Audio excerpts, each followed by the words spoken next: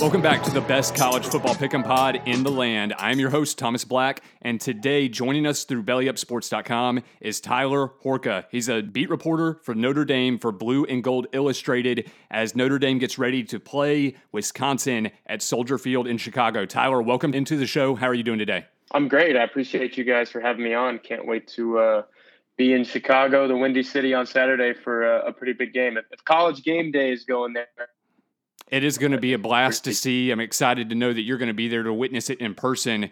One of the biggest storylines as we head into this game is the fact that Jack Coan is starting against his old team, the Wisconsin Badgers. So as we look at this matchup, Tyler, how big of a deal has that been made this week? And what kind of advantage might that play for Notre Dame on the field come game day? Yeah, Jack Coan himself and Notre Dame coaches, specifically head coach Brian Kelly, they've downplayed it. Obviously, the cliche quote has been, yes, that's a thing. Jack Coan played at Wisconsin for 4 years, but now he's the quarterback at Notre Dame, and Wisconsin just so happens to be a team on Notre Dame's schedule. So to me, they can say all they want. And Paul Chryst, Wisconsin's head coach, he's kind of said some of the same things this week as well. They can say all they want, publicly to the media, but you've got to think that behind closed doors in those locker rooms, it's definitely more of a storyline than they're leading on in the media, just because, Jack Coan's a quarterback who took this Wisconsin team to the Rose Bowl 2 years ago. And, they narrowly lost to Oregon in that game, but they still won 10 games that season. Jonathan Taylor had an awesome season. A lot of things to celebrate if you're a Wisconsin fan in that game. And now, Coan's on the other side playing for Notre Dame. So specifically what he can do for Notre Dame in this game, obviously he's going to know a lot of Wisconsin's defensive tendencies and a lot of the offensive tendencies too. He operated that offense. It wasn't, but a year ago at this time, Coan was still healthy and he hadn't undergone that, leg injury that basically forced him out of last year's shortened Big Ten season because of the COVID pandemic. And then, Graham Mertz, a sophomore at the time, kind of took over, had an awesome debut and took the reins from there and ran with them. And that's where we're at right now is, a year later, Coan is quarterbacking a different team. And these two teams, like I said, just so happen to match up on the schedule, which is pretty crazy, but it makes for an awesome thing to talk about going into the game, obviously. In the early slate, we've seen some close games for Notre Dame. Obviously, Jack Coan has gotten the majority of the snaps, but we've also seen the freshman Tyler Buchner get on the field in the last couple of games against Toledo and Purdue. Now, he's been nursing a hamstring. From what I've seen, it seems that he's going to be available for this weekend. Is that true? And if so, how much do you expect we see of the young freshman against Wisconsin? Yeah, I do expect him to play. I don't think it's a serious hamstring injury, just one of those things where once it happens like it did last week against Purdue, it's not really worth putting him out there, especially when you've got a fifth-year senior, who's the starter who can take all of the reps in the case that Buchner goes down with the injury. But how much is he going to play this week? I don't know. I just don't think that this is the best matchup for a run-first quarterback like Buchner has been in the two games that he's played against Toledo and Purdue. I do think that Buchner can do some things with his arm, but it just hasn't manifested yet, like I said, because Coan is, kind of the guy for Notre Dame this season. I don't know how much sense it makes to bring in Buchner and, say, hey, kid, this is your third collegiate football game. Go out and do what you can against the number one rushing defense in the country. So, Wisconsin limited Penn State, who we just saw beat a very good Auburn team last week and then has risen to number 6 in the country. Wisconsin held them to 50 rushing yards. In week 2, Wisconsin held Eastern Michigan to 16 rushing yards. I don't think it's very advantageous for Brian Kelly to put Tyler Buchner on the field a whole lot. But look, on the flip side of that, with how good Wisconsin's rush defense is, Notre Dame has really struggled to run the ball. And that's with a junior running back in Kyron Williams, who a lot of people thought was going to be one of the best running backs in college football. A lot of that has had to do with Notre Dame's struggling offensive line, but if that's the case again on Saturday and Notre Dame's not able to run the ball with Williams behind this offensive line, then yeah, maybe Tyler Buchner is the answer because, he presents some challenges in different ways than a traditional, running offense would. So I don't expect him to get a whole lot of run early in the game, but if it comes down to it and Notre Dame needs to spark offensively, then absolutely that you'll see him come into the game. The next thing I was going to move to was the question about Williams. You mentioned that it's been a little bit of a slow start. The offensive line has been a question, but at the same time, it seems like Notre Dame has had some things going its way in the passing game. You've got a talented tight end in Michael Mayer, of course. Kyron Williams has been involved in the passing game. And then you've got Kevin Austin and a number of other guys that are out there making receptions and making plays in the passing game. So how much do you think that has an effect on the game plan going into a game against Wisconsin where, hey, it is a really great defense, but maybe just mixing things up here and there, maybe throwing some passing plays early in the game. Maybe we'll see Buchner at some point, but just mixing things up, how much do you think that is a factor against Wisconsin? Oh, yeah, Notre Dame has to mix it up, and offensive coordinator Tommy Rees knows that. Last year, Notre Dame was able to just run the ball at will against pretty much everyone on its schedule. That's why it went undefeated in the regular season and found itself in the college football playoff for the second time in 3 years. This year is a totally different story. You mentioned Kyron Williams being heavily involved in the passing game. That's because he's had to be. He's a good enough player to where he needs the ball in his hands, but when it's been in his hands traditionally, getting the ball from Jack Cohn on a handoff, it just hasn't worked out in his favor. I mean, he's gotten stuffed at the line of scrimmage or behind the line of scrimmage way too many times for Notre Dame's liking this season. So, we've seen him split out wide, and he's caught the ball from there. He's been in the slot a ton of times. Same goes for sophomore Chris Tyree. He kind of provides a similar skill set to Williams in all of those facets. So you'll see him do a lot of the same things. I definitely think that Notre Dame's going to want to come out trying to pass the ball. That's been its bread and butter through 3 games this season. I think everybody watched Jack Cohn, a really good and prolific game against Florida State in the opening week of the season, threw for 366 yards and 4 touchdowns. When he's protected, that's what he can do. So the question for Notre Dame is, can they protect quarterback Jack Cohn, and can Jack Cohn, when he is protected, get the ball out to all of those weapons that you mentioned? Flipping it over to the other side, let's look at this Wisconsin team. They're heavily based around the offensive line and the running game as usual. They've got a transfer running back in Chez Malusi back there who's been getting most of the snaps and has done a reasonably good job, but it hasn't been, let's say, an explosive offense. What is your level of confidence or concern with this Notre Dame defense going up against a strong running attack, what's known for with the Badgers, but it's an area that maybe Notre Dame has had a couple of question marks early in the season? Yeah, I do think it's a little bit of strength on strength, and that's just based on what I saw last week against Purdue. Obviously, Purdue is not Wisconsin in the sense that Purdue can't do some of the things running the ball that Wisconsin can do. Can't do a lot of those things, actually. So for Notre Dame to look very stout against Purdue was probably a given, but going into that game, it was still a little bit of a question mark. It was, okay, Notre Dame struggled a little bit defensively against Florida State and Toledo. So is that going to carry over into Purdue? It didn't. I think that unit is playing with a little bit of confidence right now, which is huge. Because like you said, that running attack from Wisconsin led by Malusi is really stout. And they've got 2 other guys that can really run the ball in Garendo and Berger as well. So, the game's going to come down to Notre Dame's front 7, I think, because I do think Jack Cohn and the Notre Dame offense, they're going to get hit a couple big plays.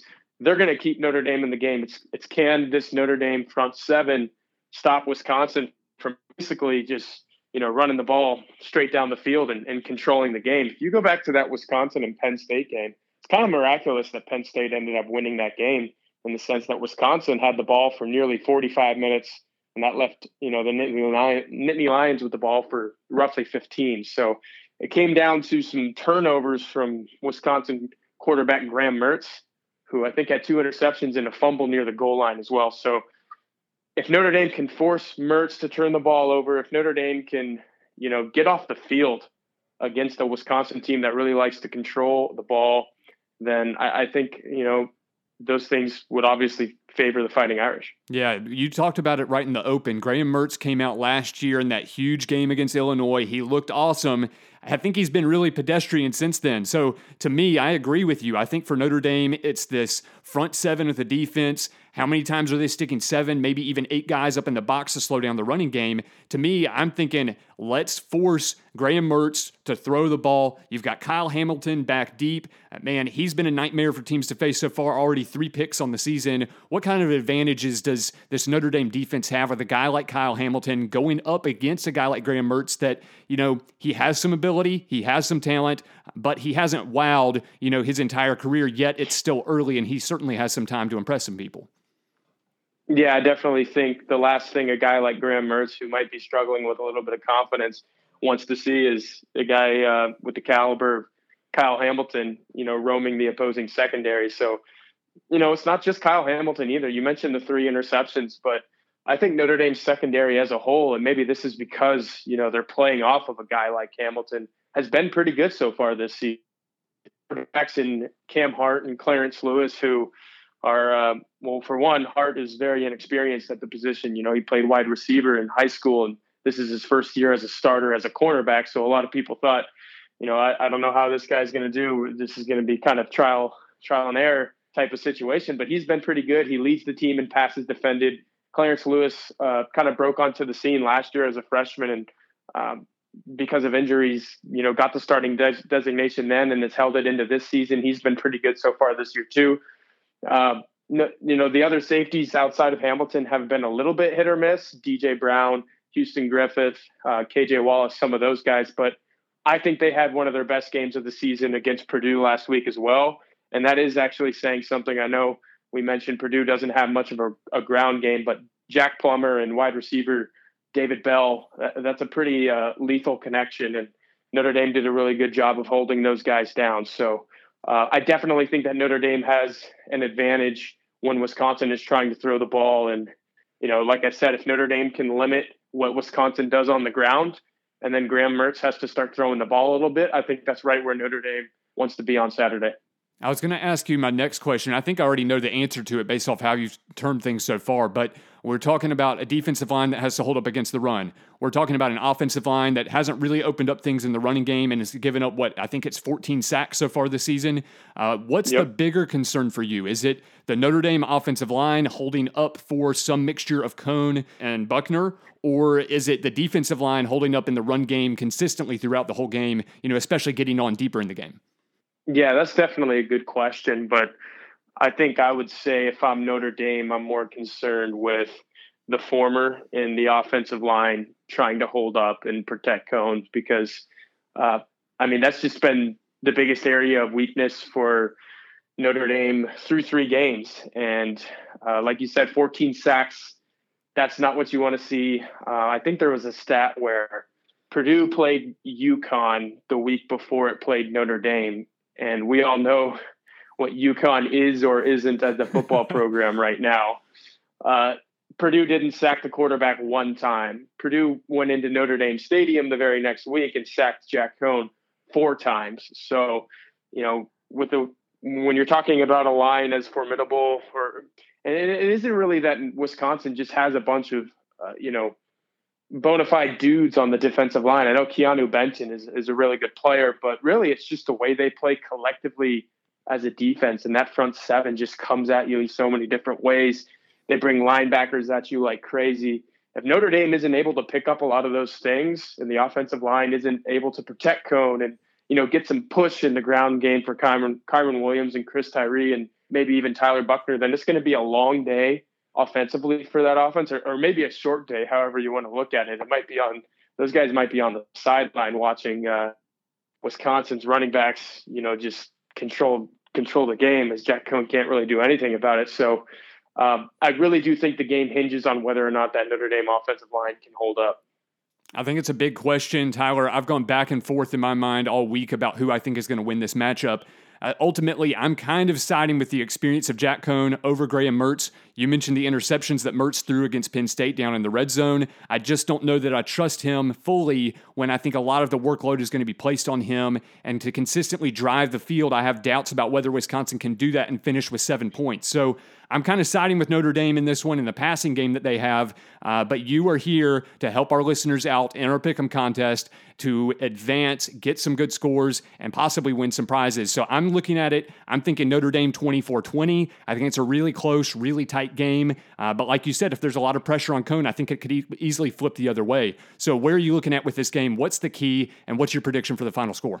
Yeah, definitely. Obviously, it sounds like you guys lean on picking straight up, and that's what I'll do here in a second. But I will say this as well. If you're looking at the line, I think the last I saw was Wisconsin by 5.5. I would hammer Notre Dame on that. I think whichever way this game goes, somebody's going to win by 3 to 4 points. So I really like your pick, Notre Dame 24, Wisconsin 20. We actually did a podcast at blueandgold.com yesterday, and I picked Notre Dame 20, Wisconsin 17, and I think it comes down to two things, and you kind of hit on some of these. Jack Cone is going to make more plays than Graham Mertz, and it's the plays that Graham Mertz does not make. Those are going to be the difference in this game. I do think he turns the ball over a little bit, and at the end of the day, if Jack Cone is standing upright and he's able to make some passes, he's not going to have to hit on many to beat a Wisconsin team, but I still think there are some questions offensively, and that starts with Mertz, obviously. So I like Notre Dame by a field goal in this game, but again, it could go either way. I went back and forth, but at this point, I'm siding with the Fighting Irish, and I think they get a huge victory at Soldier Field. It's going to be a fascinating matchup on Saturday. You can follow him at TB Horka. Tyler, is there anything else people should be looking for from you guys over at Blue and Gold, over on the website, or anything else you are going to be providing before we lead up to kickoff on Saturday? Yeah, just go to the website. Obviously, we've got all kinds of things. We're recording this Thursday afternoon, and Brian Kelly just spoke on a little Zoom press conference not too long ago. So there's an interesting story up from me about Notre Dame nose tackle Kurt Heinisch, who his health might be a concern.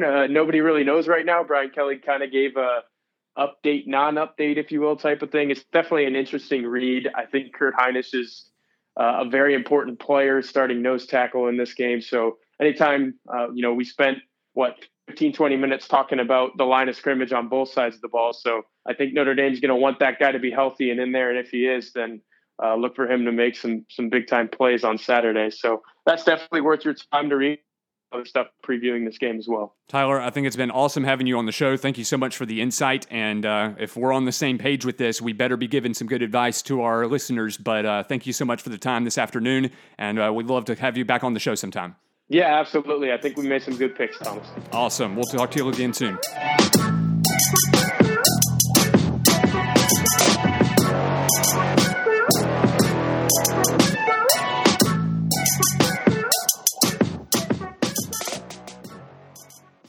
Thank you for listening to this Belly Up Sports Podcast Network product. Some said we go belly up, so we made it our name, and we're still here.